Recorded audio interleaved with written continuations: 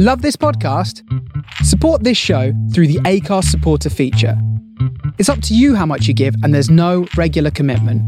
Just hit the link in the show description to support now. When you make decisions for your company, you look for the no-brainers. And if you have a lot of mailing to do, Stamps.com is the ultimate no-brainer. It streamlines your processes to make your business more efficient, which makes you less busy. Mail checks, invoices, legal documents, and everything you need to keep your business running with Stamps.com. Seamlessly connect with every major marketplace and shopping cart. Schedule package pickups and see your cheapest and fastest shipping options from different carriers. With rates up to 89% off USPS and UPS rates. And with the Stamps.com mobile app, you can take care of mailing and shipping wherever you are. Make the same no-brainer decision as over 1 million other businesses with Stamps.com. Sign up with code PROGRAM for a 4-week trial, plus free postage and a free digital scale. No long-term commitments or contracts. That's Stamps.com. Code PROGRAM.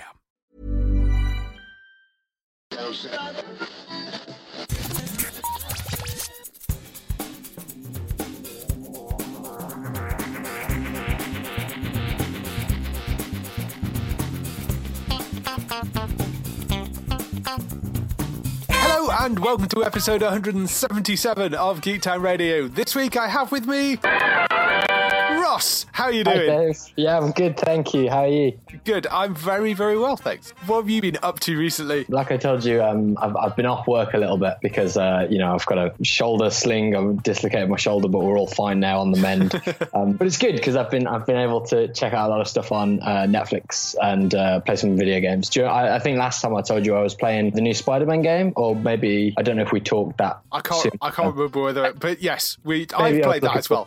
It's good. Anyway, yeah, played the whole thing now.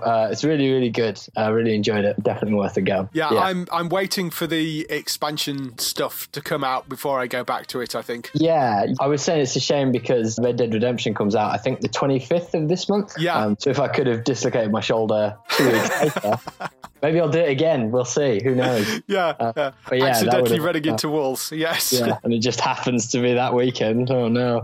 Yeah. So after Spider-Man, I've been playing God of War on PlayStation. Right. Yes, I haven't tried that yet. I was sort of waiting for it to come down a bit in price. So it's strange. It's very strange. I was expecting, I've played God of Wars, Yes. Gods of War, and it's like that in some ways, but it's also not like. So what I'm expecting is like a third-person action-adventure situation, sort of like maybe a Tomb Raider or something like that. Maybe an Uncharted where there's a bit of platforming, a bit of fighting and stuff. Obviously not with guns, but yeah. And it is that, but the camera is very close to him, which is odd in a few ways, because first of all, if someone comes up behind you, you can't really see that. Right. So you have to manage that, which is an extra layer. But also the whole thing feels a bit more intimate and you're a bit closer to him and his emotions and stuff. And that's really good because, he's got this son that he's taking around with him and it does feel very close. But in certain situations, like in combat, that creates an extra challenge as well. But yeah, it's really good so far. Good. I will pick that up at some point, I think. Yeah. People rave about it and I wasn't sure how it would be, but yeah, it's really good.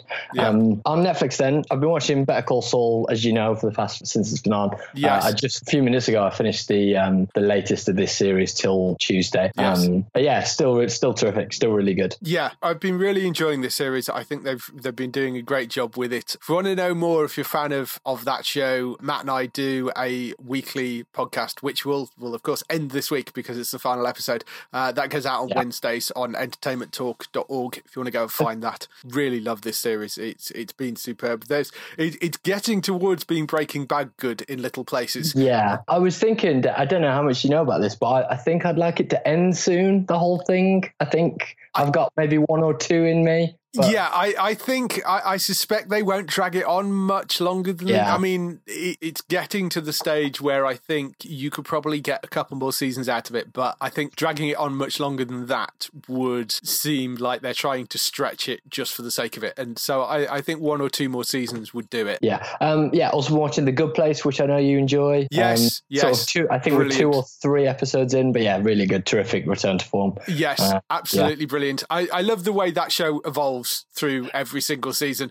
As I said before, we'll try not to talk too much about The Good Place because anything you say about it will end up being a spoiler. So, but normally sitcoms follow like they always come back to the flat line, right? And they always come back to normal, to zero. But this one really jumps around in ways you don't expect. And finally, Big Mouth season 2 came out. I don't know if you watched Big Mouth, Dave. I've seen, I think, the first couple of episodes of it, and it was quite good. There were so many other things on at the time. It's just one that I've not got back to. But it was really good. I know you were a huge fan of the first season of this. Yeah, it's terrific. So this is Nick Kroll, who is from Oh Hello on Broadway and all sorts of different things, The League, that sort of thing. Yeah. And it's a animated comedy about teenagers going through puberty and sort of their struggles with that. It's not like a thing for kids, though.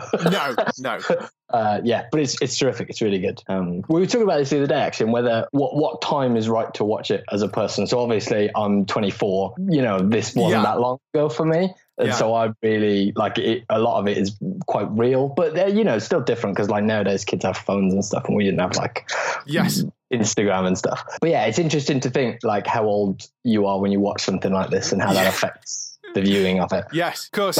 When I was in school, having to use abacuses and that sort of stuff. Or on the cave walls and things. Yeah. But I'd be interested if you watch the series to know sort of from your viewpoint, as someone who's older than me, what that's like to you. Because it's very unafraid of things like sex and gender and things like that. It's really unafraid of that sort of thing, which I think because it's a cartoon, it helps that. But you don't really get much of that in TV. Or, well, you're getting more and more now, but historically, you don't get that. So I'd be interested in your take. I will go back and try and watch some more of it because I did really enjoy the episodes I saw. I need to go back and see a bit more of it, I think. Sure. How about you then, Dave? What have you got going on? Mainly TV, really. I've been dealing with, although there was one film, I decided to go and see Venom this week. And I mean, I didn't have high hopes for this movie because I love the trailer. The trailer looked great. I then saw all the reviews come out of it almost immediately, after it launched, and the amount of people saying, "Oh, it's a complete mess." Some people saying, "Well, it's a mess, but it's quite good fun." Yeah. Honestly, I disagree with almost all of that. I mean, it's not a great film. It isn't. No, it's not good fun. It is. I mean, it is good fun. I mean, I would say it is definitely a fun film. I don't think it's that much of a mess, actually. I think the story holds together well enough.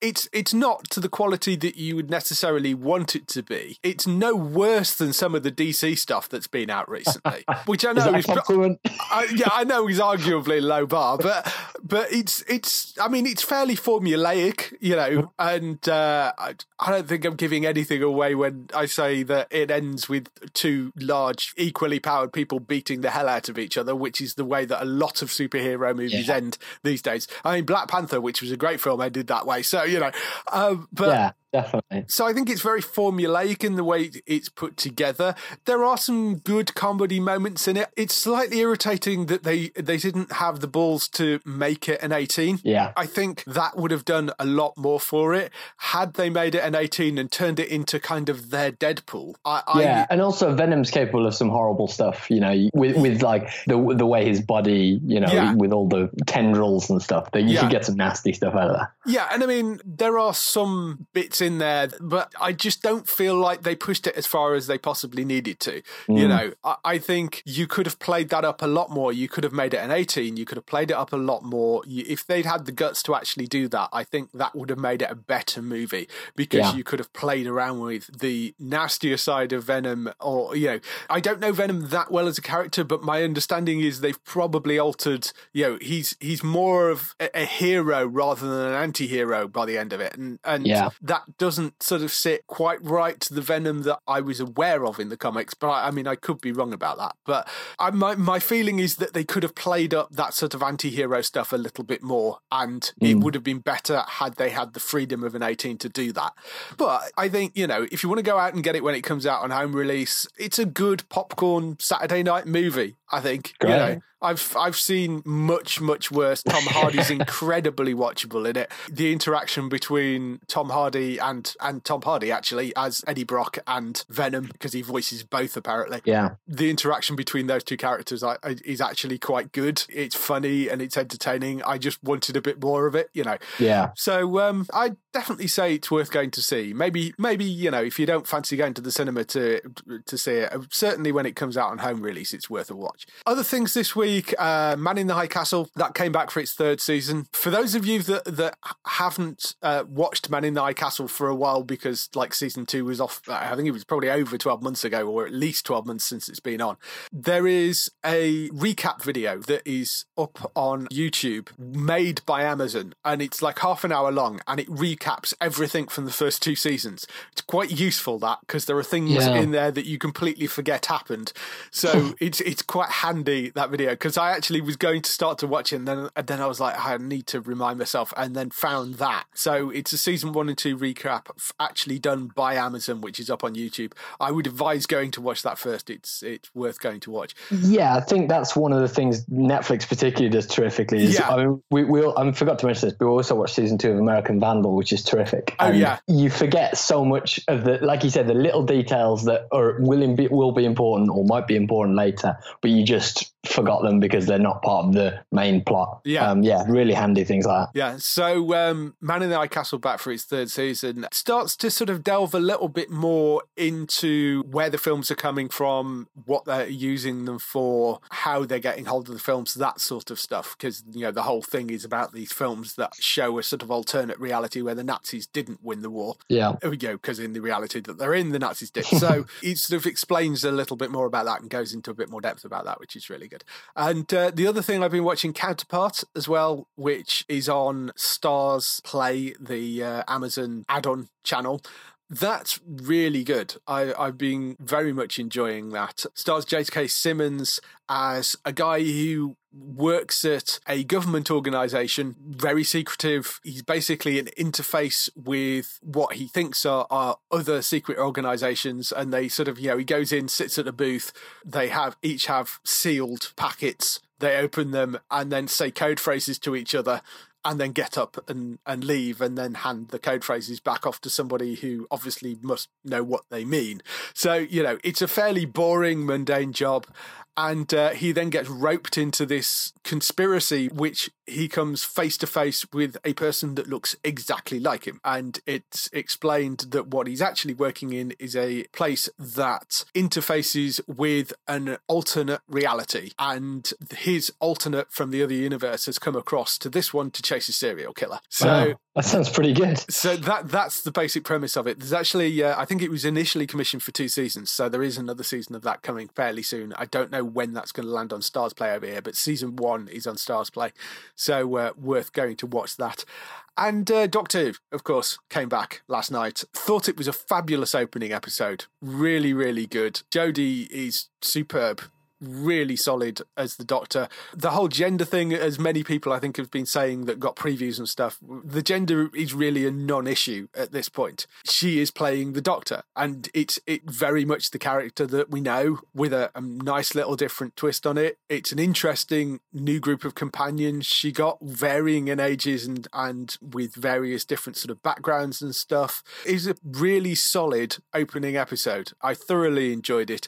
Apparently, viewing figures wise, she actually beat out the debuts of the 3 previous Doctors. Wow. She's the highest debuting Doctor since Chris Eccleston brought the franchise back. So that can't be bad, can it? No, so that's a great start, and whether that continues, I don't know. But I mean, overall, from most of the stuff I've seen online, it seems very, very positive. So I'm really happy about that. I'm very happy for her, and I'm looking forward to seeing where they go with it next. But it's a good sort of shot in the arm for the franchise, I think. The debut this week is sort of double what the average was for Peter Capaldi's last season.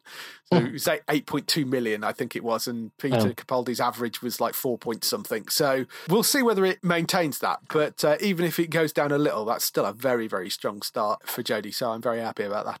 That's all the stuff I've been doing this week, and Ross has been doing. Let's move on to some TV and film news. TV and film news this week. We'll start off with some renewals, cancellations and pickups, or rather non-pickups, as quite a lot of these are this week. First of all, you know the Lethal Weapon series. Yeah. And you know all the problems that they had with Clayne Crawford. Oh, yeah. and all the rigmarole around him being fired and all that sort of stuff, and people being up in arms. Now Damon Wayans has quit the show. Oh, gosh. So they've not only lost Riggs, they've lost Murtaugh as well now. Damon Wayans didn't tell anybody beforehand that he was going to do it. He did an interview and came out and basically said, I'm a 58-year-old diabetic working 16-hour days, citing that as one of the reasons. He also said, though, last week my mother had surgery, my daughter had surgery, and I had to look both of them in the eye and say, I can't be there. It's hard for me to play a loving, supporting father, husband, friend on TV and be the guy that's telling everybody, I can't, I have to work. So it just sounds like the schedule for the show is getting to him. And it is like that with US dramas, because he's done sitcoms before, but he's never done this is the first kind of full drama he's ever done. And the problem with dramas is they do day shoots, they do night shoots, they shoot all hours, whereas a sitcom is much more of a 9-to-5 job, because they have audiences and, they shoot at very specific times. Whereas with this, it tends to be any and all hours for it. And it sounds like he just not coping with it, which is slightly annoying. Yeah, I mean, it's understandable, but it's slightly annoying given that he was sort of instrumental in getting Clayne fired. And if he was going to leave now anyway... Keep the other guy in. There are a lot of people saying, well, if this was going to happen, why didn't you just leave then?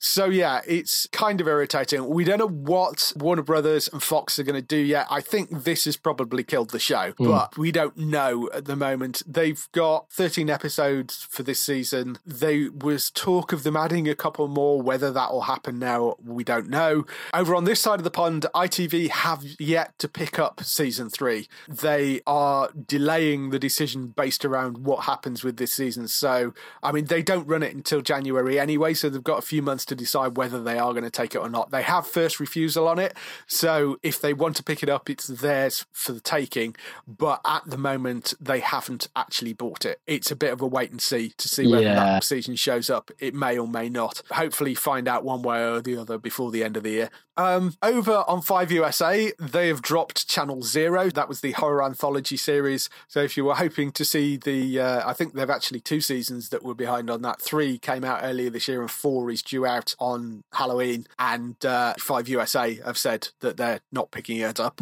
So that's not coming back. Sci-Fi also won't be showing the final season of 12 Monkeys, which is somewhat annoying.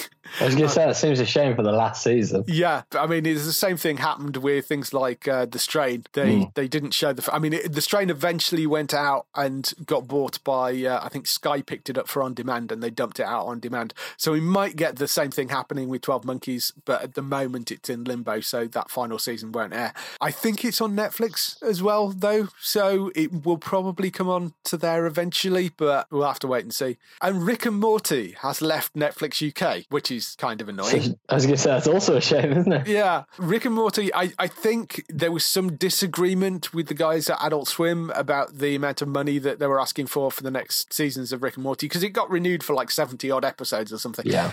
And there appears to have been some disagreement over the price for it, so they decided not to renew the contract at all, and it is now not airing on Netflix. I think it's aired on Comedy Central and on Fox over here, so there are other places it will go, and I have no doubt that somebody will take the new episodes when they arrive next year, but for now it won't be on Netflix. That may change at some point, but for the moment it won't. Hope so. On to slightly better news. Strike, the Cormorant Strike series written by J.K. Rowling under her pseudonym of Robert, whatever it is, Gilbrathy or something. That is coming back for a 4th season, be sometime next year, which I'm very happy about because the first 3 seasons of that were absolutely excellent. It's a superb drama, and I think it's 3 or 4 episodes they're doing this in. So apparently it's quite a big book, this one. So rather than trying to squish it into 2 episodes, they're going to give it a little bit of space to breathe. So that's quite good. And Netflix have picked up Titans, the DC Universe series. We don't have an air date for that yet. I mean, it comes out on DC Universe on October 12th. Don't know whether it's going to end up suddenly appearing because Netflix haven't said anything about the air date for it other than coming soon. So whether there's going to be a bit of a gap between it going out on DC Universe and it coming out on Netflix. We don't know, but Netflix have picked that up. They've also renewed it for a second season. That does, of course, mean that it's highly unlikely we're going to see DC Universe over here anytime soon. Yeah, I was going to say that. Yeah, it's a shame. But, I mean, we're getting some of it. Yeah, and the fact that they've picked up this, I think, means that there's a very strong likelihood, as long as this goes okay, they'll pick up Doom Patrol as well. We don't know what else they might pick up, whether they'll pick up the other shows. I mean, I would love them to pick up all the original series. Yeah. I know there's a lot of people hoping for the new Young Justice series. So there seems to be a lot of interest in that. So with any luck, they'll pick up that as well. But we'll see. So those are all the kind of quick things. The other big thing that happened this week was New York Comic Con, which was on for 4 days at the end of the week. And so we're not going to say anything about that. Moving swiftly on. Yeah, moving swiftly on. The amount of news that came out at New York Comic Con. I don't remember New York Comic Con being quite this big in previous years, but so much stuff came out. I guess it's because it's the time of year and we're sort of end of September, start of October, all these new shows coming out, all the mid-season stuff, all the stuff coming out at the start of next year. There's so many things. So we're going to go through a few of the stories from that. First up, The Umbrella Academy, which is the Netflix series based on the comic book. That's had not a trailer, but it did have a bunch of character posters go up. And 15th of February, that's going to land on Netflix. This was always an interesting one because the illustration in the comic book is very stylized and specific. Yeah. So I was sort of wondering how this is going to translate over. And from what I can see in the character posters, they've done a fairly good job of translating it across. Don't know what it will look like sort of movement wise, but you know, I think the comic book's great, so it's going to be a very interesting series. This is the thing about a group of children who are sort of brought together by this billionaire industrialist, and he dies, and they end up sort of coming back together for his funeral, and the family's sort of all scattered across the world, and this is sort of the first time these people have seen each other in a very long time, and it ends up with a sort of big crisis happening whilst they're all together, and they sort of have to start to work as a team again, which is what they sort of all fallen out. So I thought this looked like it could be really quite good. Yeah, did you see the character posters for this? Yeah, I've just got them up. Yeah, these are the ones that they've got the numbers on. Yeah, so there were 7 kids, I think, in total. So there's Tom Hopper, who you'll know from he played Dick Ontali in Game of Thrones, but he was also very well known as Percival in Merlin as well, and he was in Black Sails. So he's playing Luther, Space Boy. David Castaneda, who's playing Diego, who's also known as the Kraken. He's popped up in various TV shows like Blind Spot and Lie to Me, and Jane the Virgin he was in as well. Emily Raver Lampman, who is playing the Rumour, who's mainly a stage actress. This is sort of the first thing she's really done on screen. You've got Robert Sheeran, who I think most people over here will know from Misfits and Fortitude.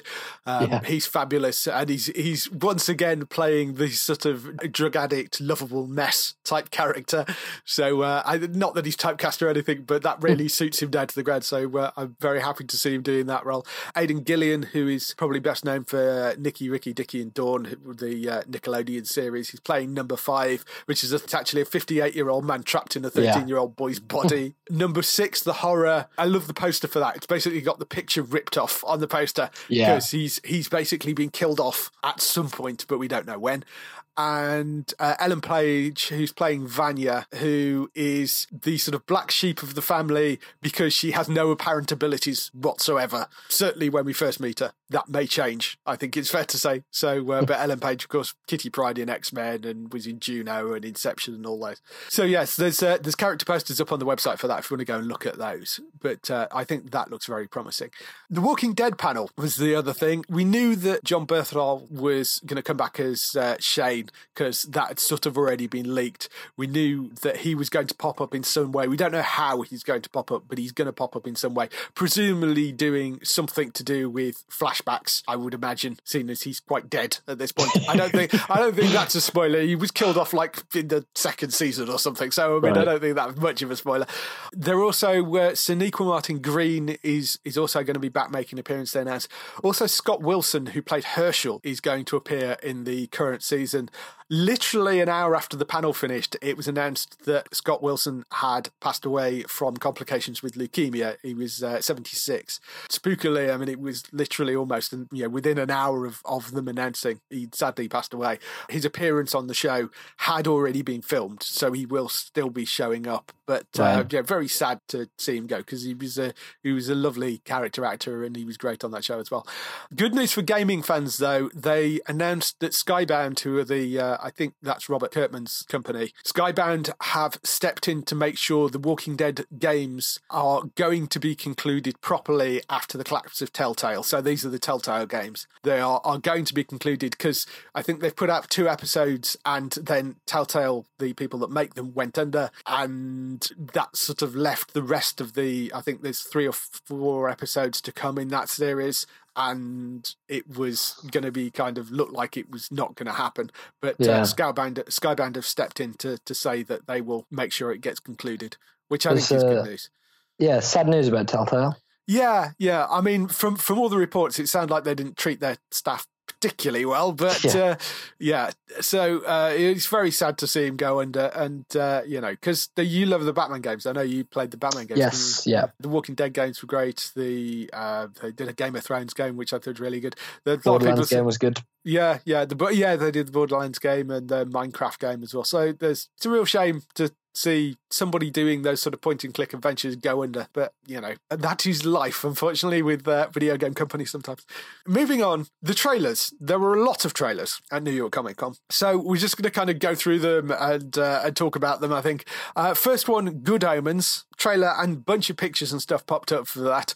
Thoughts on Good Omens? Yeah, I'd give that a go, sure. Unlikely Friends, why not? Yeah, I mean, obviously, the Good Omens based on the Neil Gaiman and Terry Pratchett book about an angel and a demon who have got this sort of fairly nice, comfortable life kicking around on Earth, and it then becomes apparent that things have gone slightly wrong. There is a fight brewing between good and evil, and somebody seems to have misplaced the Antichrist, which is not good. So that's the sort of premise of the show. It's got a great cast. It's Michael Sheen, it's David Tennant as the demon, the angel.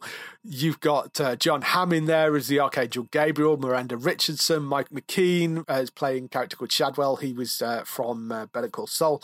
Jack Whitehall is in it. You've got Mark Gatiss, Steve Pemberton, Derek Jacobi, Dave Morrissey. I mean, it's just, the cast list ridiculous. It's like a huge slew of sort of British and American actors.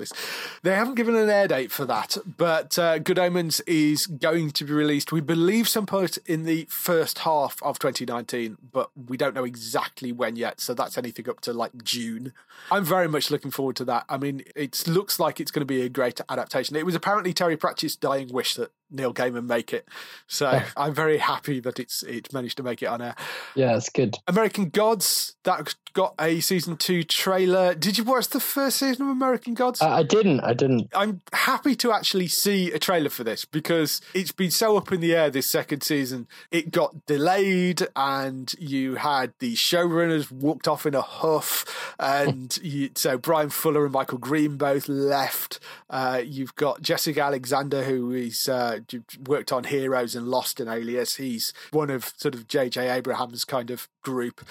He's now taken control of it, so you've got him running it now. I mean, I don't know what the second season is going to be like. It looks good from the trailer we've seen. It doesn't give an awful lot away. Sees Ricky Whittle back as Shadow Moon, and the whole premise of American Gods is it's the idea that the old gods' power was diminished because less people believed in them, and they've been overtaken by new gods based around some people's love of money and technology and media and celebrity and drugs and that stuff. So they're now the more powerful gods, and it's sort of brewing this war between the old gods and the new gods. That's the basic premise of it. But it's Ricky Whittle and Ian McShane in that, and there is a trailer up for the second season of that. So I really like the first season. Had a bit of a weird ending, but it sort of felt like it stopped halfway through, but really good first season of that. So I'm looking forward to seeing more of it. Amazon also released a trailer for The Boys. Do you know this comic book? No, I took a look after watching the trailer. It seems pretty interesting. Yeah, I mean, the premise for The Boys is basically, what do you do when superheroes step out of line? So you've got a group of superheroes which are known, I think they're the Seven. They're basically your standard archetypes. They're sort of a Batman archetype, a Wonder Woman, a Superman, except they're all dicks. Basically, they're immensely popular. They're treated like celebrities. They're influential as politicians. They're sort of revered as gods by people, but they're incredibly abusive with their powers. They don't really care if there's a certain amount of collateral damage when they're trying to take people down. They can get away with anything, and they're all under the control of this multi-billion-dollar conglomerate kind of marketing company called Voight. They're sort of controlled and managed, so their image is always kind of squeaky clean, regardless of what they're doing behind the scenes. The idea of the boys is a team which are put together to keep the superheroes in their place and take them down if necessary, if they step out of line. So you've got these two sort of opposing sides. The trailer's really funny because it basically it's a marketing film for the Seven from Voight. Yeah. And shows you these sort of lovely, wonderful things. And then it cuts to a scene right at the very end, which is the boys sat on a sofa flipping off the trailer, which I thought was really sweet. So you don't really get an awful lot of the boys' side of things actually in the trailer. It's much more about the Seven, whereas the TV show is really much more focused on the boys. The boys are led by Carl Urban, who plays Billy Butcher, who you know from Star Trek and Dredd. Then you've got Tom Capon, who has been in Hostages, Laszlo Onslow, who was in The Mysteries of Laura, Karen Fukuhara, who was in Suicide Squad, and Jack Quaid, who's playing a character called Wee Huey, who is the new recruit. Wee Huey's background is that his girlfriend was murdered by one of the Seven as, quote, collateral damage. But basically, one of the Seven not paying attention ends up killing her. One of the surprising announcements that came out of New York Comic Con, Simon Pegg walked out on stage. And Simon Pegg has a connection with the comic book, because in the comic book, they use Simon Pegg's likeness for Wee Huey in the comic book. And because it took quite a long time for this to make it from the comic book to screen, Simon Pegg's a bit old for the role now, which is why he's not playing the character. However, he will be playing Huey's dad on the show. Which I thought was a nice twist. That's a nice nod, yeah. There was an interesting, quite funny exchange between the pair of them because, of course, Carl Urban and Simon Pegg know each other from Star Trek. And he just sort of said, we're having a competition between us to see who can be in the most franchises, said Carl Urban. So there was a comment from Jack Quaid, who's playing Huey, saying, "I've never been more insecure in my life that I wasn't Simon Pegg." So I thought that was really sweet. But sounds like it's going to be really good. What's great about that show is the people behind it. It's Evan Goldberg and Seth Rogen, who you will know from Preacher and various other things. So you know the type of level of violence and humour, that like slapstick sort of violent humour they're probably going to end up going with. Eric Kripke is the showrunner writer on it, and Eric Kripke is the man behind Supernatural and Timeless and a whole bunch of other shows. And I love his writing. I love his humour. I think this is going to be a really interesting collaboration. One definitely to look out for. They haven't given an air date for that yet, but it's coming to Amazon Prime in 2019, that one.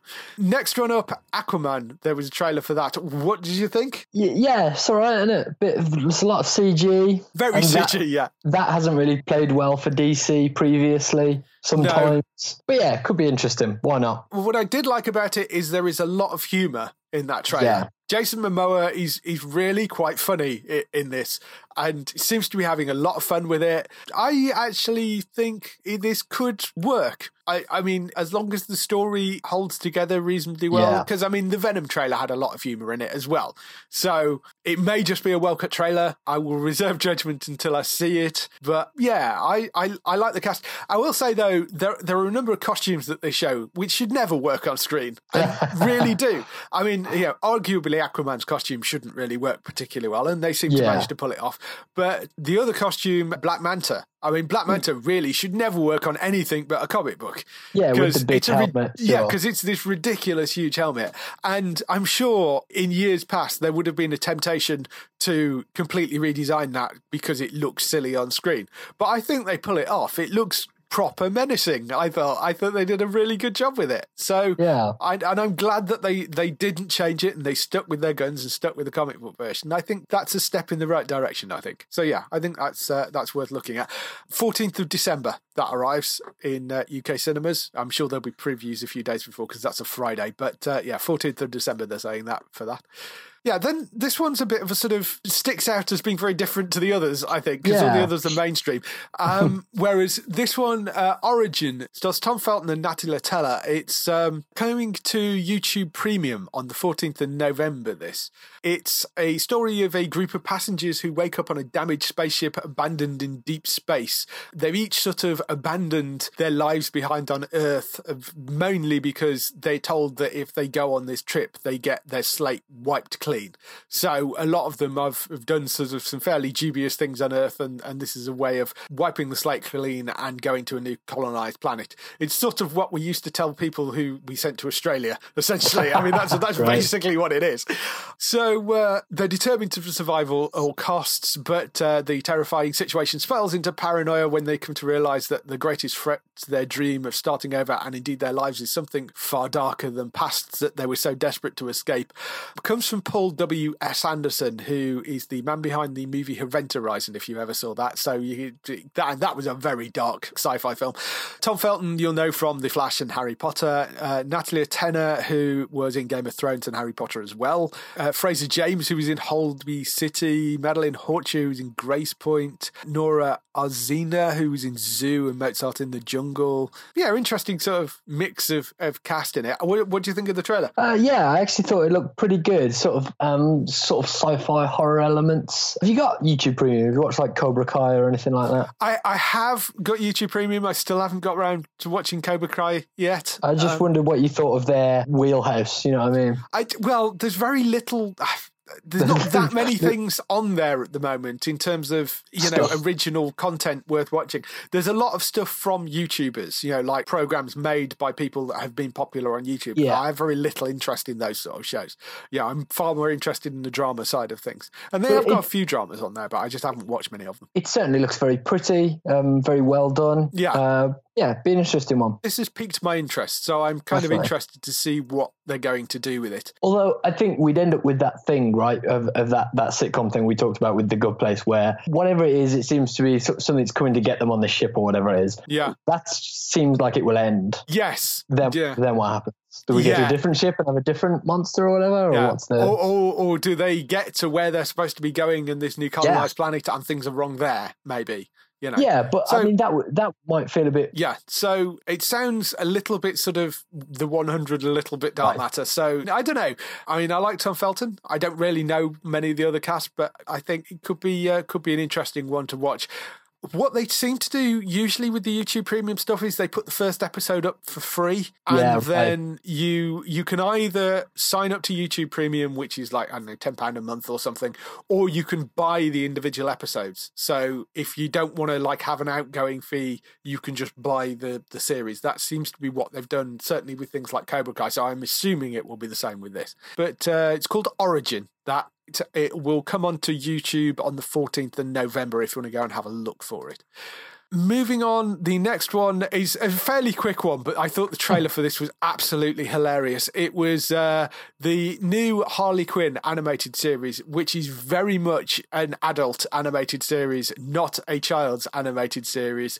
It's not in the sort of Batman animated series vein. It's far more in the sort of Deadpool kind of vein, I think. That seems to be what they're doing. They're trying to turn this animated Harley basically into their Deadpool. Yeah, that's interesting you should say that, Dave, because I actually thought this trailer was a little bit on the nose. It seems like they're trying very hard to make her the Deadpool, and I don't like that. Because I think it's a little much. Although I didn't know it was Kaley Cuoco, actually. That was interesting. And I think the Batman popping in, because it's just a trailer, it's hard to know. We don't know the format, and we don't know whether it's like a narrative or, what the show is. The thing that they did was, I think, probably put together specifically for the Comic-Con. Of course, It's an animated thing. It's Harley and Poison Ivy basically chatting, and Harley explaining what the series is. And taking a dig at the fact that the Deadpool animated series didn't get made, which I laughed at that. I thought that was quite funny. But I don't know. I mean, it seems to be that it's going to be somewhat fourth wall breaking, which I quite like. It is difficult to tell. I have to say, I thought Kaley Cuoco did, who of course, you will all know as Penny from Big Bang Theory, did a fabulous job as Harley. She's really going for it, and I thought she was brilliant. The cast overall actually is quite interesting. Lake Bell, who plays that really sardonic version of Poison Ivy, and who I really like that as well. I thought that was really good. Somebody over there is a really big fan of BoJack Horseman, because most of them are BoJack Horseman cast. Dave, I forgot to mention I've been watching BoJack. It's really good. Season 3. Carry on. Yes, I'm sure you have. Because Lake Bell, who's in Boston Legal, but he's one of the voices of BoJack Horseman. Dietrich Bader, who is in Veep and one of the voices of BoJack Horseman. He's voicing Batman. Various other cast members that they've mentioned that haven't got characters yet, but Alan Tudyk, who you'll know from Firefly and Rogue One. Roy Funches, who was in Powerless. JB Smoove, who was in Curb Your Enthusiasm. Jason Alexander from Seinfeld. Wanda Sykes from Blackish. Giancarlo Esposito from Breaking Bad and Better Call Saul. Natalie Morales, who was in BoJack Horseman again. Jim Rash from the Mike Tyson Mysteries. Tony Hale from Veep. Chris Maloney from Happy. So yeah, there's definitely some fans of Veep and BoJack Horseman, I think, in there. Yeah, and I think that's so like Deadpool couldn't do that, right? Because you couldn't get to the point where you're using someone's voice, because he'd have to acknowledge that in some way. Yeah. Whereas if you're a cartoon, you can do a lot more of that, and that's what makes BoJack really interesting. That's what hopefully will make this Harley Quinn thing really interesting. Yeah, I'm very much looking forward to this. At the moment, we don't know whether it's going to come out over here, where it's going to come out over here. 26 episodes apparently the first season of it is. It's not going to come out until the end of 2019, because they released a schedule for when the shows are going to come out. So I think it's Titans, Young Justice Part 1, Doom Patrol, Young Justice Part 2, then I think it's Swamp Thing, then I think Harley, and then Stargirl. I may have got those slightly the wrong way around, but that's basically the sort of scheduled release for them. But this is definitely not until towards the end of 2019 this isn't coming out. So there's a lot of time before we're actually going to see it, which I think is probably why we only got this little brief clip. Do you think we might see it because it's a superhero thing, and it's a cartoon, and it's a comedy? Do you think Netflix is a good fit for that? Because like you say, they've got your BoJacks, but they're also getting, was it Titans we talked about earlier? Yeah, it depends whether they are ever going to release DC Universe outside of the US.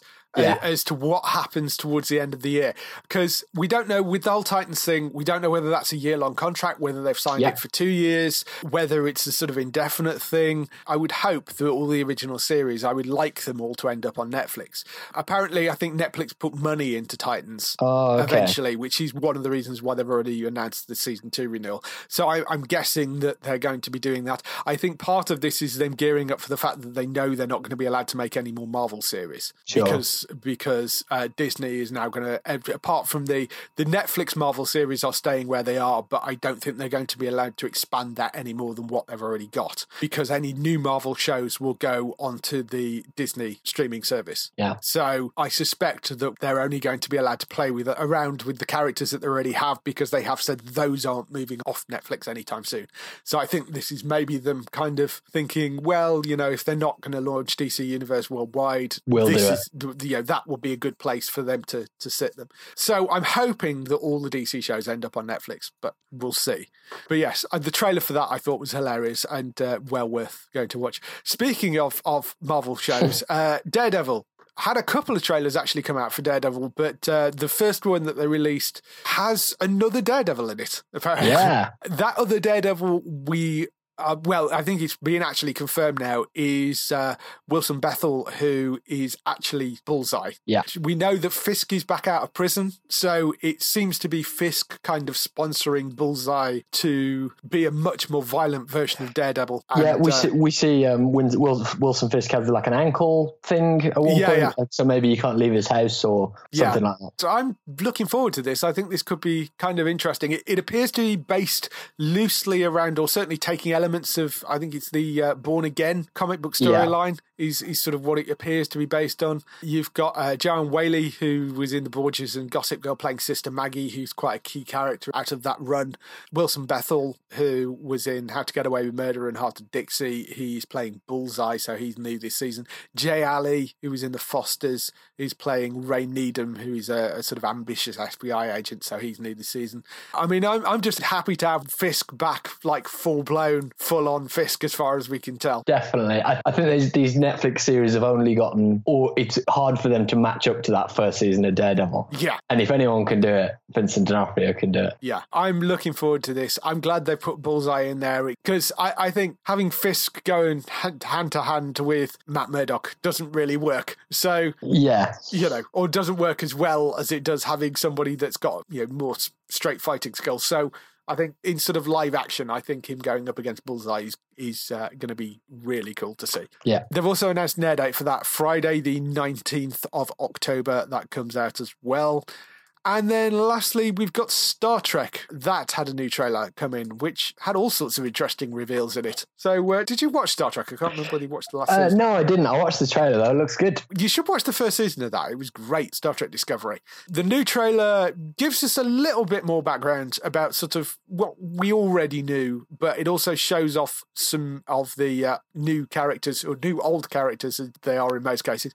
We know the main story, spoilers for anybody that hasn't seen the end of Discovery, but the end of Discovery ends up with them coming face to face with the Enterprise. Mind a spoiler for that, because right at the very end of the final episode, that's where we end up. We see Pike, who is the captain of the Enterprise. As we saw from the last trailer, the previous trailer, Pike is sort of takes control of the Discovery because he needs some of the technology that's on the Discovery ship. So he's basically captaining the Discovery this season. And the entire sort of main story revolves around these 7 signals which they've been picked up. They don't know where they've come from, they don't know who sent them, but they seem to be involved in something to do with these signals. So they're following those. Spock is also involved with this because Spock, of course, was science officer on the Enterprise. Yeah. They cast a new person as Spock, which I think we've announced before, which is Ethan Peck, who was in 10 Things I Hate About You, In Time, and he's grandson of the famous actor Gregory Peck as well. So they've released a photo of him. You briefly see him in the trailer, but they've actually released a separate photo of him as well, with full-on beard. Spock with beard, we have. Yeah, I saw that. He looks good, and I think he's going to be good in the role. He's got the right face shape for it. I think he's going to be good there. We also got to see Number One, who is Pike's sort of first-hand lady, played by Rebecca Romijn, who you'll know from things like The Librarians. That was the role that on the original series was played by Majel Barrett, wife of Gene Roddenberry.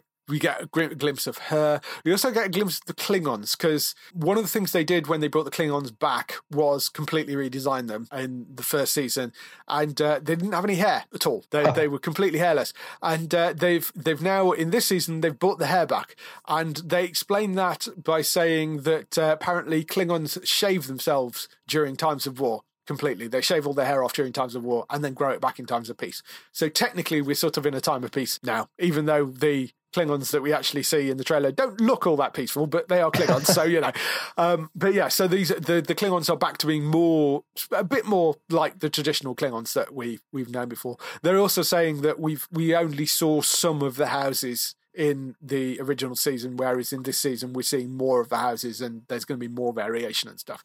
So yeah, Spock, hairy Klingons, Enterprise, Captain Pike. I'm really up for this. I think it's going to be great. 18th of January, that is going to be back on Netflix in the UK, day after it gets released on CBS in the US. Annoyingly, they're releasing these short episodes, these short treks, and at the moment Netflix hasn't picked those up. My guess is CBS is charging too much for them. So these are sort of little additional episodes. Hopefully they'll get released online or something at some point if they're not going to be able to sell them to Netflix. But it's kind of annoying that we're not going to get those. I'm sure they'll appear somewhere. Hopefully when the show comes back, maybe they'll release them as part of it, but we'll see. Moving on to a couple of other stories that aren't trailers. Netflix announced they are developing a Chronicles of Narnia series, or rather series and movies. They're basically developing all the Chronicles of Narnia. Anything Narnia related, it's going to be on Netflix from now on. Is pretty much what they've said. Until we get the Chronicles of Narnia streaming service, and then it'll all move on. Yeah. Yes. They do have a tendency to do that. It's a multi-year deal between Netflix and the C.S. Lewis Company. They are producing a number of TV series and films based on the famous best-selling novels.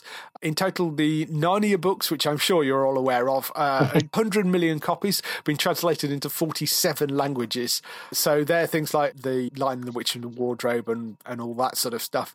This is apparently the first time that all the properties have landed in one place. They have complete control over all of the books.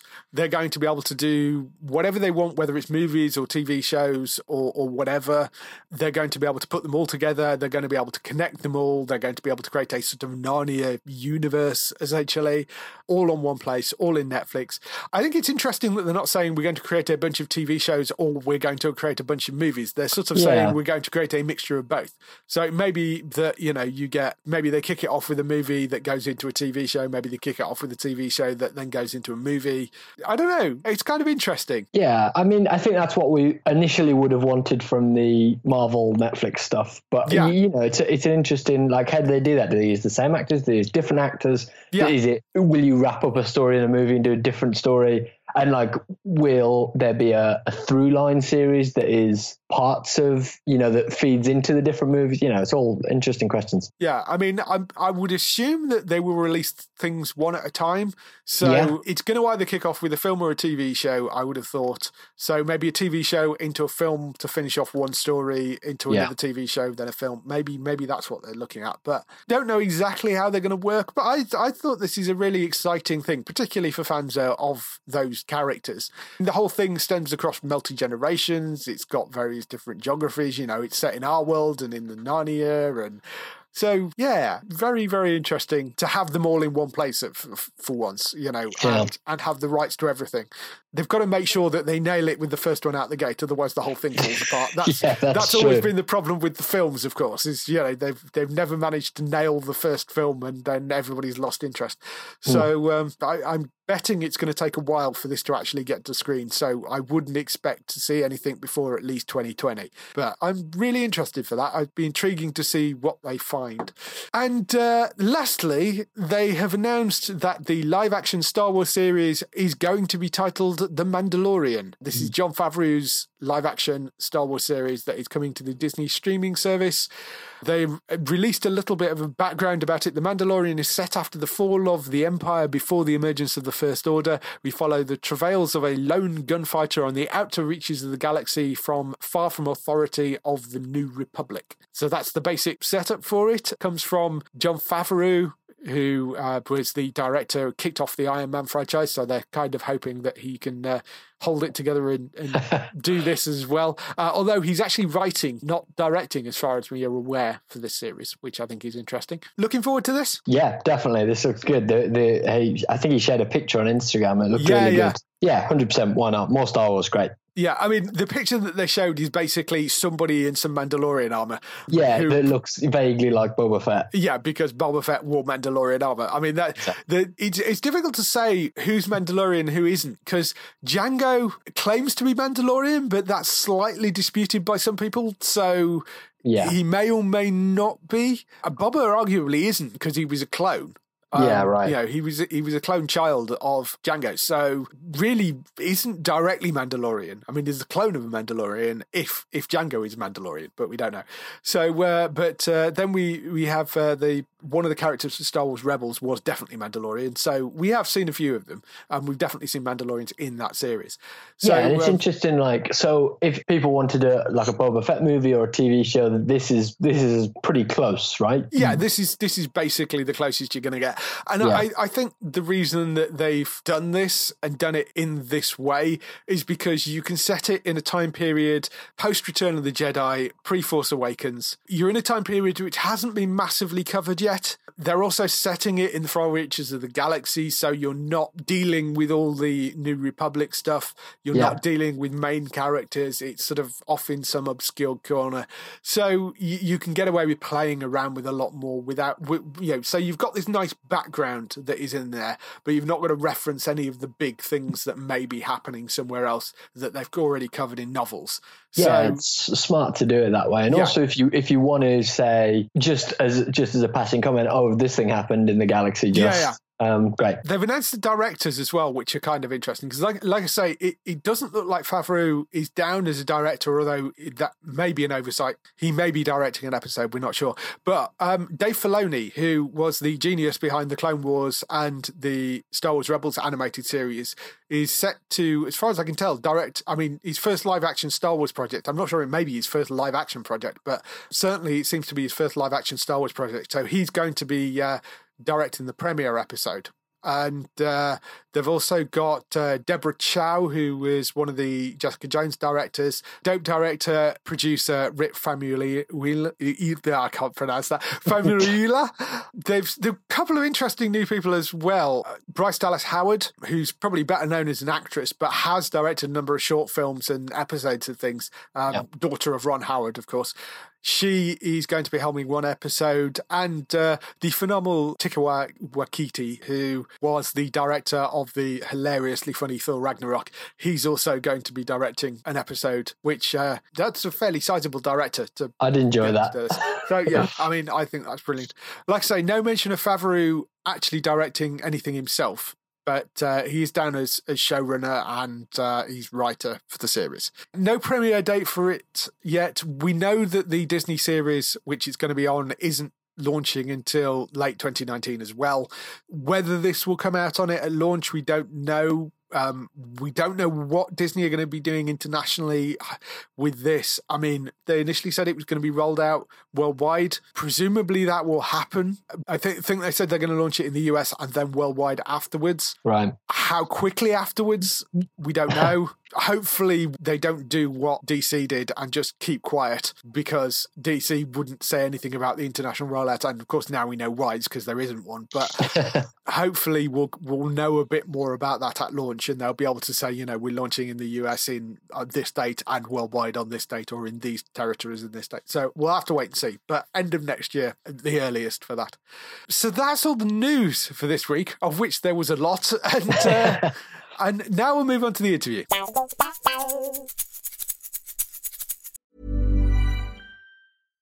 When you make decisions for your company, you look for the no-brainers. And if you have a lot of mailing to do, Stamps.com is the ultimate no-brainer. It streamlines your processes to make your business more efficient, which makes you less busy.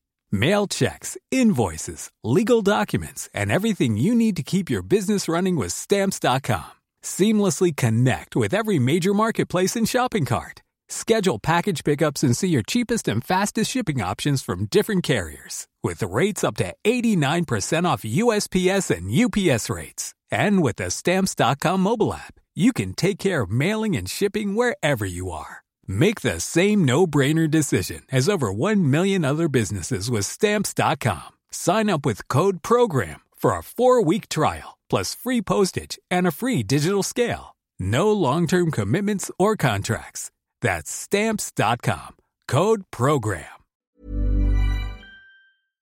So the interview this week is with an Emmy-nominated re-recording mixer, Andy Diodaro. He's been Emmy-nominated and won multiple times for the TV show Mozart in the Jungle, which heavily relies on sound mixing, I think it's fair to say, because it's to do with a orchestra and conducting. So it's a brilliant series. It was one of those shows that I think I said at the time I wasn't sure about watching, and then completely fell in love with when I watched through the first season of it. It's absolutely brilliant.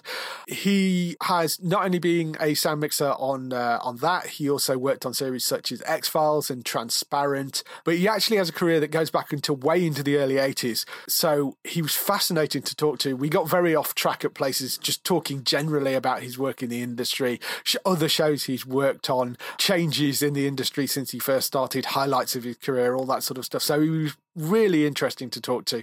Here's the interview with Andy. We will see you afterwards with some highlights for next week on TV. Hello, sir. How are you? I'm all right. How are you? Good. It's lovely to have you come on and to talk for a bit. Pleasure. The show's really interesting because it was one of those things that had been on Amazon and I'd looked at and gone, do I want to watch a thing about like the New York Philharmonic? I don't know. And then, of course, I got offered the interview, so I thought, well, I better watch some episodes, and proceeded to spend the entire weekend binge watching my way through the entire first season of it. So yeah. It's just a phenomenal show. So for those that haven't heard us interview sound people before, what's your job title on the show and what do you do in the show? I'm re-recording mixer, so I'll take all those paired tracks and I do the mix, dialogue music, and then I have my partner who does sound effects. Chris Jacobson is nominated with me this year. Gary Geegan did the previous years, all the years. So Gary's won two Emmys. This is Chris's first time going, so he's very excited, obviously.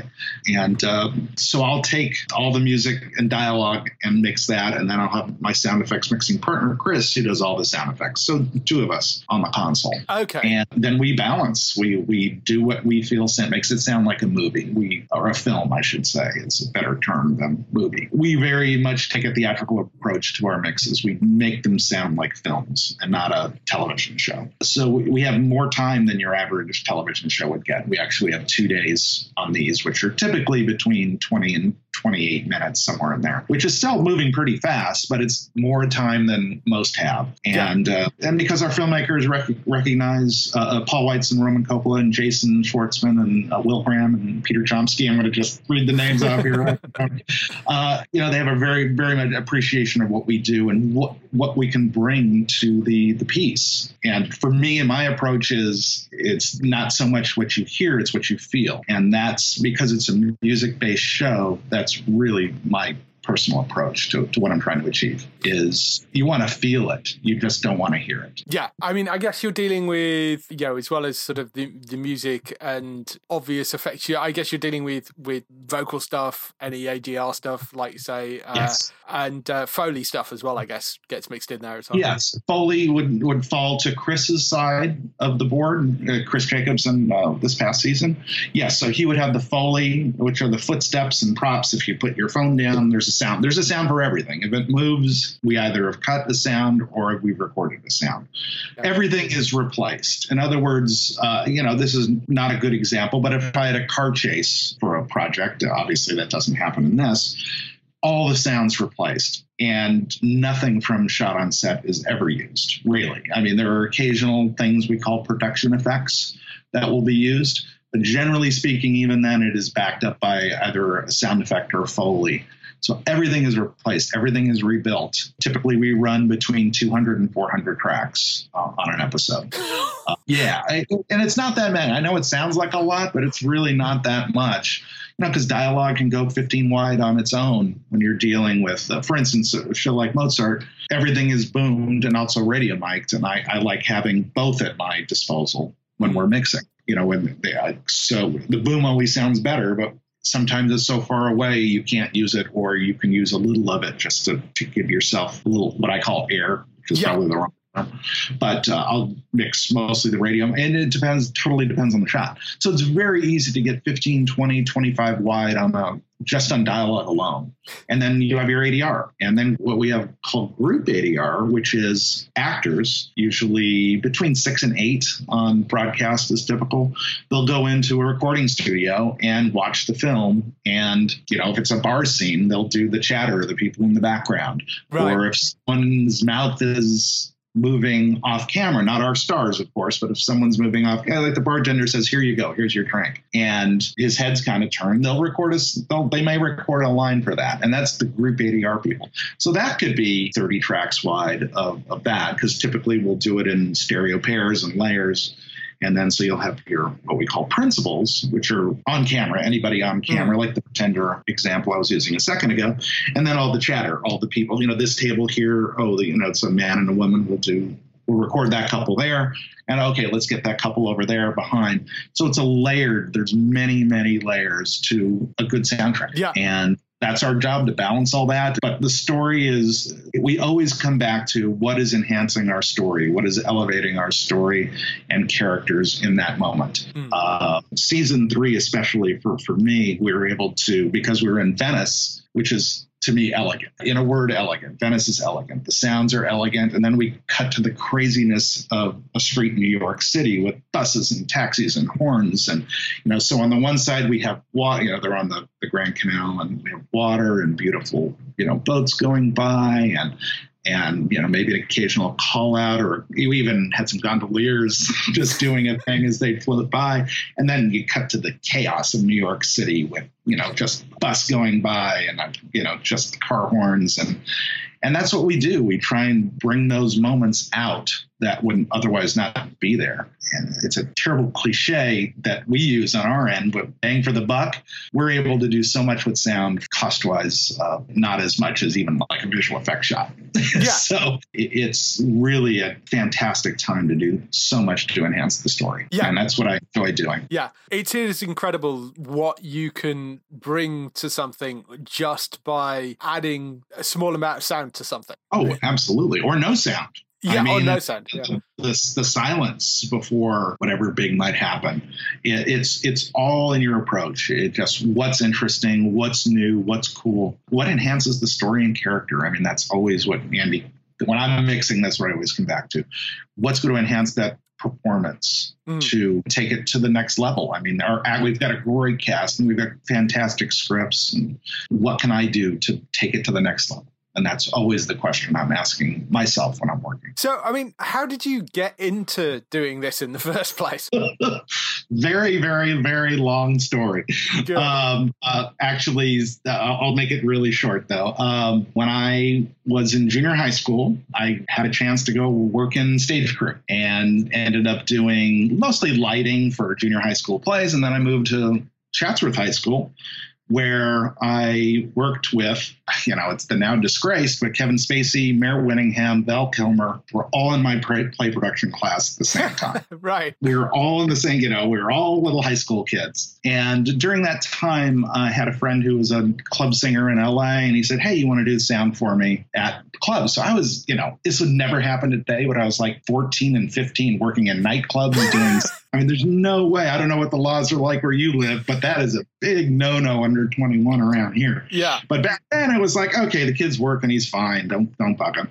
So, and then after that, he said, hey, I have a friend who runs a recording engineering school. Are you interested? So I was in high school still going to recording engineering classes, taking the bus 3 hours each way from the San Fernando Valley into Hollywood in the mid-1970s, which, it would be child endangerment today. You would never do such a thing. My dad says, yeah, just take the bus. You'll be fine. So, and then I got very lucky. That teacher opened up a recording studio. He was the first studio manager for Scoring Stage. I started in music scoring. Evergreen was the name of the studio. Charlie Fox, Artie Butler, Gail Lafant opened Evergreen in 79. In fact, we're going to have our 40-year reunion next year. So I was a Scoring Stage assistant. So I worked on, great movies, man. I worked on The Blues Brothers. I worked on Caddyshack. I worked on Urban Cowboy, Cruising. I could go on and on Golden Pond, Back to the Future 1. I was an assistant. And then Chris Jenkins, who was running Tadeo at the time, called me and said, hey, you want to be re-recording mixer? And here I am. I've been doing this now for 30 years, I guess, and been back and forth between features and television, depending on what the market is. The market is terrible in the feature side right now, so broadcast is the place to be. We're doing really, really good, just amazing projects right now. I'm so lucky. I'm Transparent besides this, and Mozart, and a show called Imposters, which sadly got canceled. I mean, just amazing work we're doing in television right now that features, I mean, these are projects that wouldn't have gotten made 5-10 years ago or even 5 years ago. So I consider myself very lucky to be working on some amazing material. Yeah. And here I am. Yeah, I did some big movies, the Rush Hour films. So, I've had my shot at the big time, and we're just not making those movies right now. So we're kind of, I'm in the best place I can be, just working on really good material. To be honest, I mean, I think the TV side of things is kind of far more interesting than a lot of the movie stuff these days. Yeah, I mean, it'd be great to be doing, Star Wars and Spider-Man and Avengers and those level kind of films. I'd love to be able to have the chance to do that. And I'm completely capable of doing that. It's just, what are you known for? And unfortunately, I shouldn't even say unfortunately. That's a bad word. This is kind of what I'm known for, and I'm good. I'm good with it. I was born to do what I do. Yeah. And to be working and doing what you love and born to do what you do and to be here, it's just, I mean, I can't ask for anything more, really. I'd love to be doing Star Wars, but, we're good. Hey, well, I mean, you've worked on a couple of shows like, Mozart and Transparent, which is sort of both Amazon shows. And given the way Amazon are aggressively going after kind of high concept fantasy and sci-fi at the moment, you may end up on one of those shows at some point. Hey, they're very, very hands off. They pretty much let the filmmakers decide who they want and how they want to do it. I mean, I have a good relationship with Amazon, but they're kind of getting away from the Transparents and Mozarts. That's why Mozart was canceled. That's why Transparent, I think we're coming back for a 2-hour movie to end it. But, it's been working with Jill on that project has been an incredible experience. She's amazing to work with and just such a leader and such an incredible writer and creative just on every level. She's so much fun to work with too. You worked on a bunch of movies and a bunch of different TV shows. I always find it interesting to scroll to the bottom of the IMDb and see what the first credit is. And it's Cagney and Lacey, the original. I was in scoring. I was still an assistant. I was doing some mixing. I did a lot of mixing for Mike Post, he was the composer for A-Team, Hardcastle, McCormick, Magnum P.I., Greatest American Hero. Legend. I was doing all those shows. Dennis Sands, who was my boss at Group 4 Recording in Hollywood, which is now torn down. I was starting to mix and doing a lot of stuff with Mike Post, and then Chris called me, and Cagney and Lacey was my first show.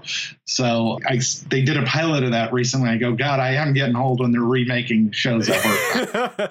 Yeah, well, I mean, one of the credits in here, you're listed under the music department for the pilot of MacGyver, and they've remade that as well. So.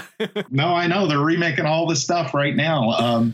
And as a kid, Hawaii Five-0, I loved as a kid, and to be able to work on it later as the remake was pretty cool as well. Yeah, I mean that's a great show. You mentioned you're doing something with the CSI New York. CSI New York. Our producer is David Yanashiga, who I work with on CSI New York for 9 years.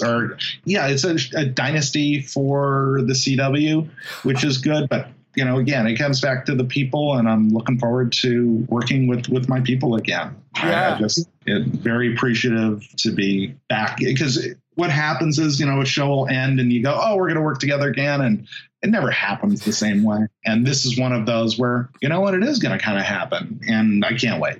We start on Friday, actually, for the first time, and really looking forward to being back with my people, and looking forward to elevating that project on however I can. Yeah. So that's what got to be third season. Is that back, or is it second season that's back for? I think second season, I believe. And this just happened like last week. I guess there was a scheduling issue with another facility, and David had called my company. I work for the Formosa Group, where I'm sure you know, and they said, "Hey, David has a project for you to do." And I said, "Great, let's do it." So it all came together in the last 2 weeks. I wasn't supposed to do it. And then I'm also supposed to do a project for Apple called Are You Sleeping, which I've heard nothing but great things about. This will be one of Apple's very first projects. And I think the producers are Octavia Spencer. Yeah, Octavia Spencer. I'll be doing that with her. And Reese Witherspoon, I believe, is one of the other producers on it. So really looking forward to that. And we're going to be mixing in Atmos, which is the newest Dolby format, which actually Mozart we did in Atmos the first season. We didn't continue with it. We were actually the first, what we call native Atmos mix. It had never, at that time for broadcast, it had never been done before, basically. We call it native because the Atmos mix is your main mix. Right. Everybody else with upconvert, they take a 5.1 or a 7.1 and upconvert it to Atmos. We actually mixed in Atmos and then down converted it. And as far as I know, we were the first one. So it's pretty groundbreaking at the time. And it was hectic for a moment. But then once we were into it, it's like, oh, this is easy. It's just more speakers.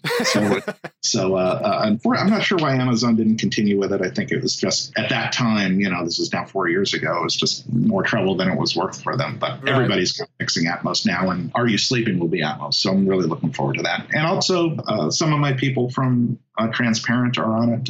Victor Hu, HSU is how his last name is spelled. He's one of our producers on Are You Sleeping? So it is kind of a chance to, again, work with the same people, which doesn't happen often. It just, everybody ends up on different things, and you're forced to work at Warner Brothers Sound, or you're forced to work at Universal, and you're never able to connect again. So actually, we've had 2 in a row now where we're connecting back with people we're used to working with. Oh, it's good. It sounds like kind of an interesting show. It particularly could be good from a sound side, given it's based around true crime stuff, which... Yeah, exactly. So I spot a gold disc on your back wall. Yeah. That's Back to the Future 1. That was will be the one and only gold record I'll ever receive.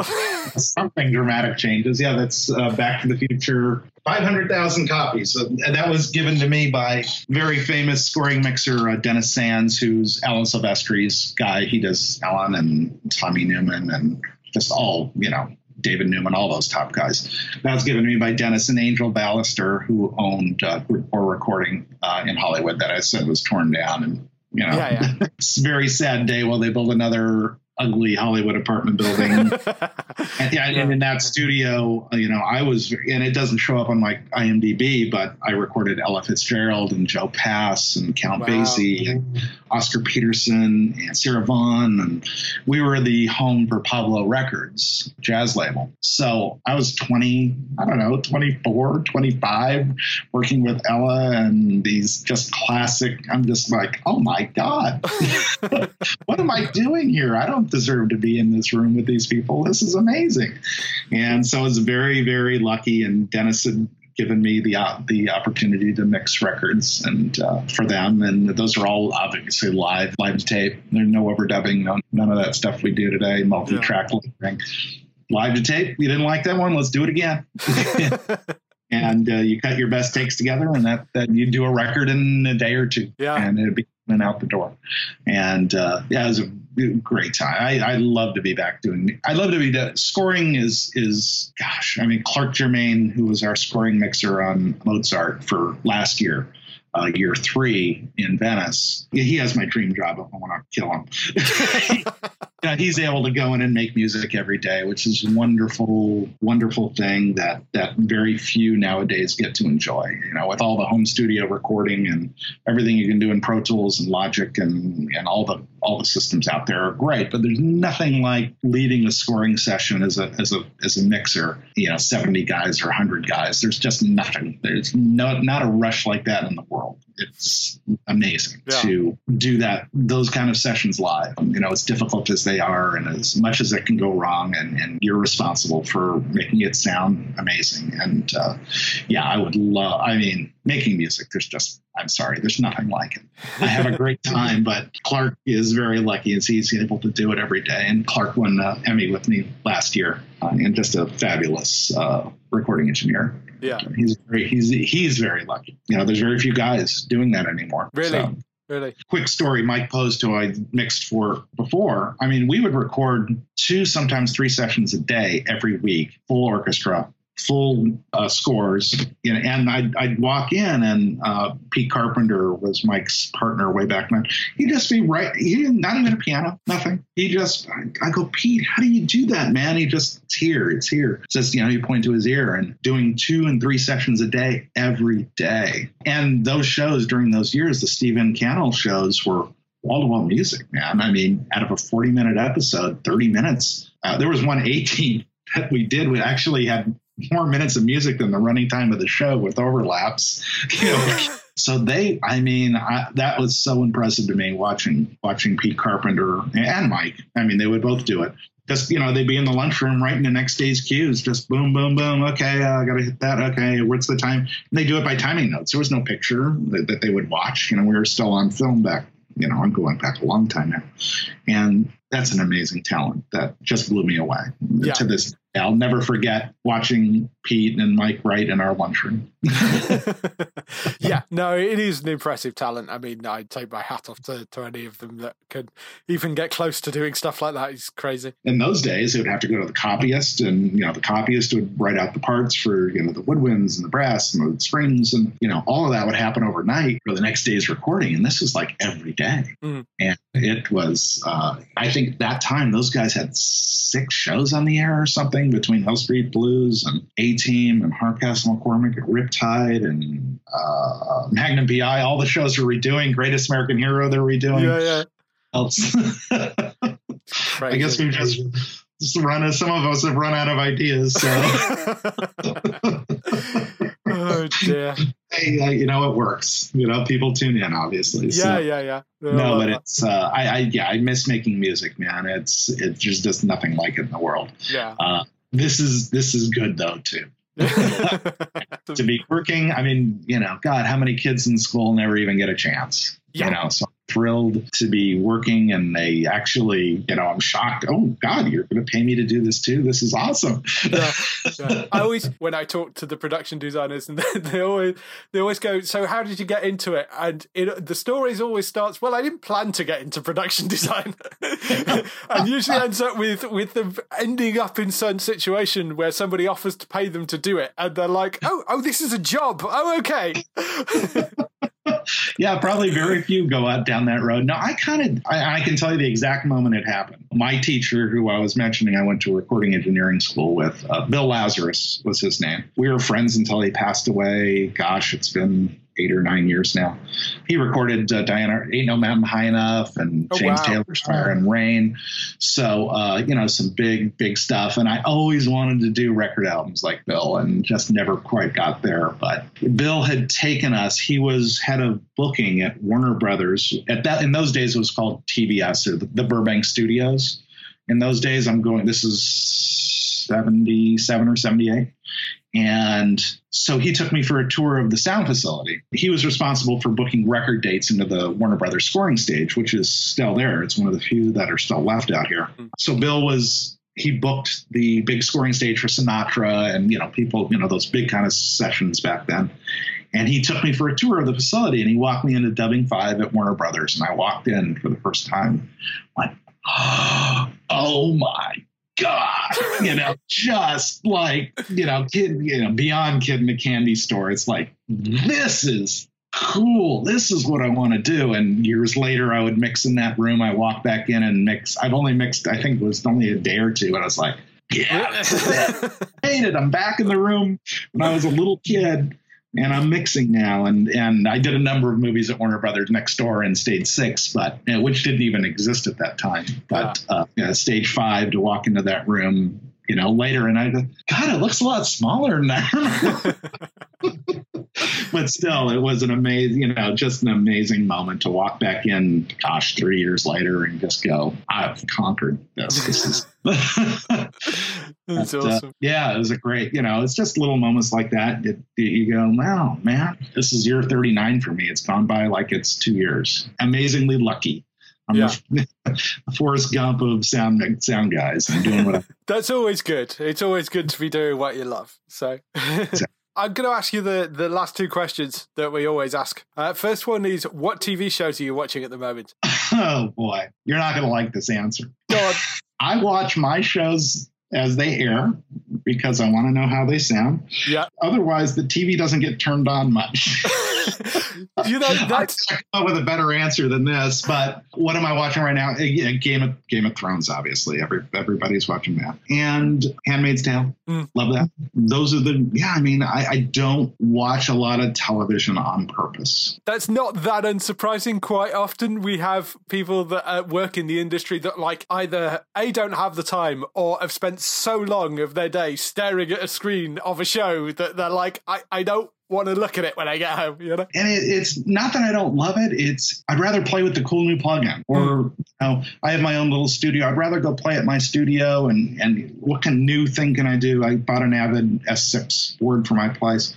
How can I get better at my craft? I don't like killing time that way. In fact, I'm a Motion Picture Academy voter and I'll always go watch during Academy season when we're voting but otherwise I don't really go out of my way to see a lot of stuff. I'd rather be at my place, at my studio, learning something new or trying some new thing or going, ooh, here's a cool new way I can get around this or smooth out my workflow. I'd rather spend my time that way, I guess. It's amazing the amount of composers that we talk to that pick shows that have no music in them. There's a number of them just like, I don't want to hear the music because it'll distract me because I'm like, I could have done this or, you could have been that. That's the other side of it is I'm constantly listening to the mix and go, oh, I heard that ADR line there. And oh, wow, that angle really bumped in.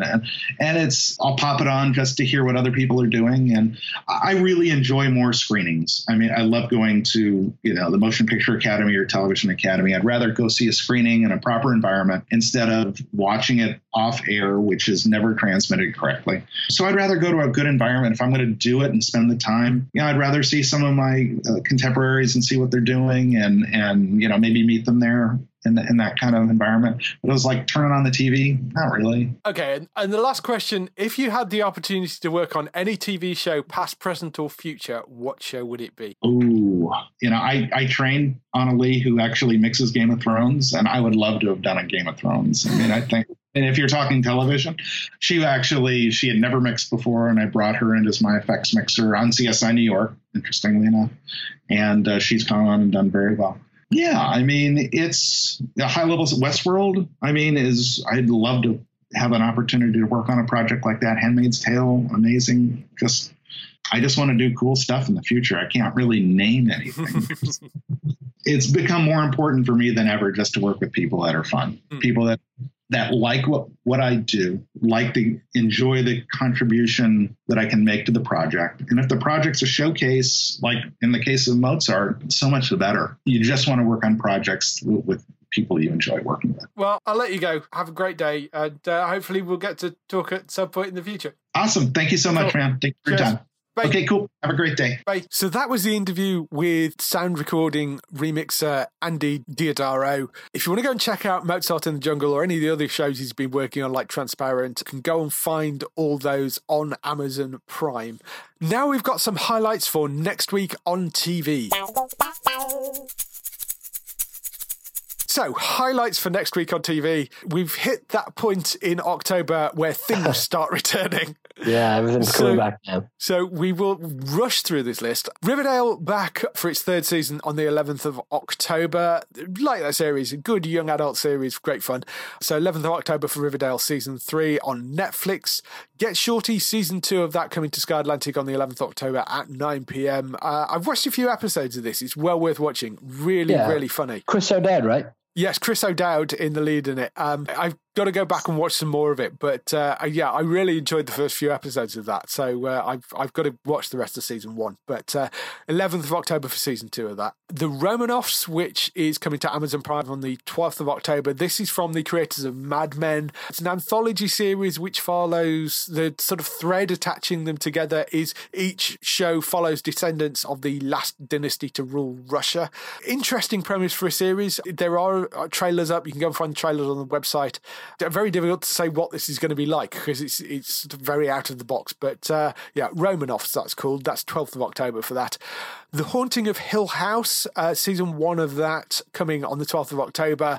Horror drama series with the emphasis rather more on the drama than the horror, actually. This is based on Shirley Jackson's classic novel, although very, very much reworked. It's sort of horror mixed with family drama. I've seen the opening 2 episodes of this.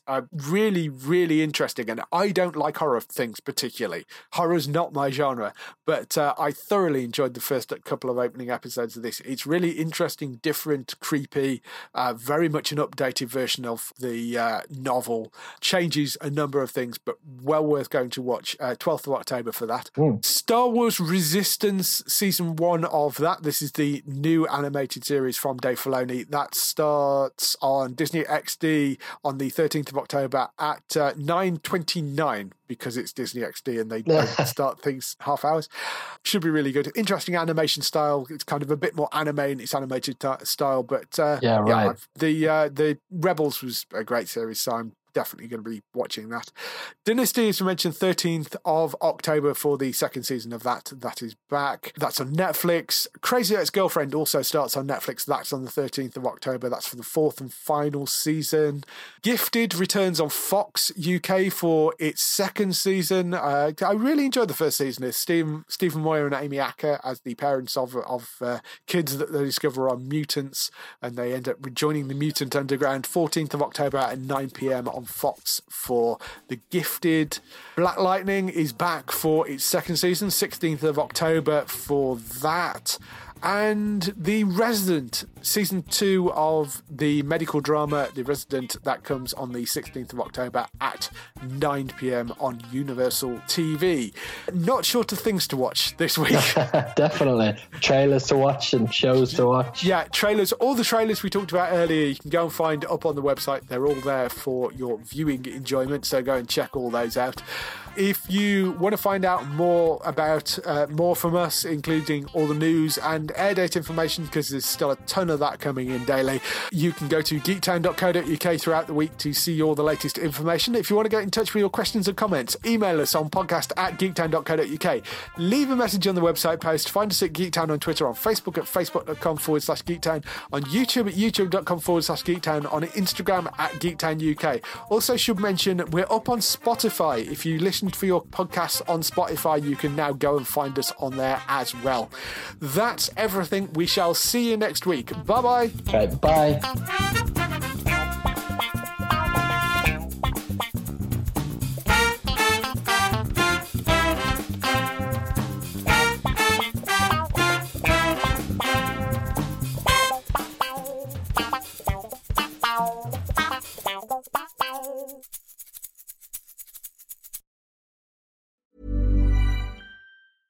Selling a little or a lot? Shopify helps you do your thing however you cha-ching. Shopify is the global commerce platform that helps you sell at every stage of your business. From the launch your online shop stage to the first real-life store stage, all the way to the did we just hit a million orders stage. Shopify is there to help you grow. Shopify helps you turn browsers into buyers with the internet's best converting checkout. 36% better on average compared to other leading commerce platforms. Because businesses that grow, grow with Shopify. Get a $1 per month trial period at shopify.com/work. Shopify.com/work.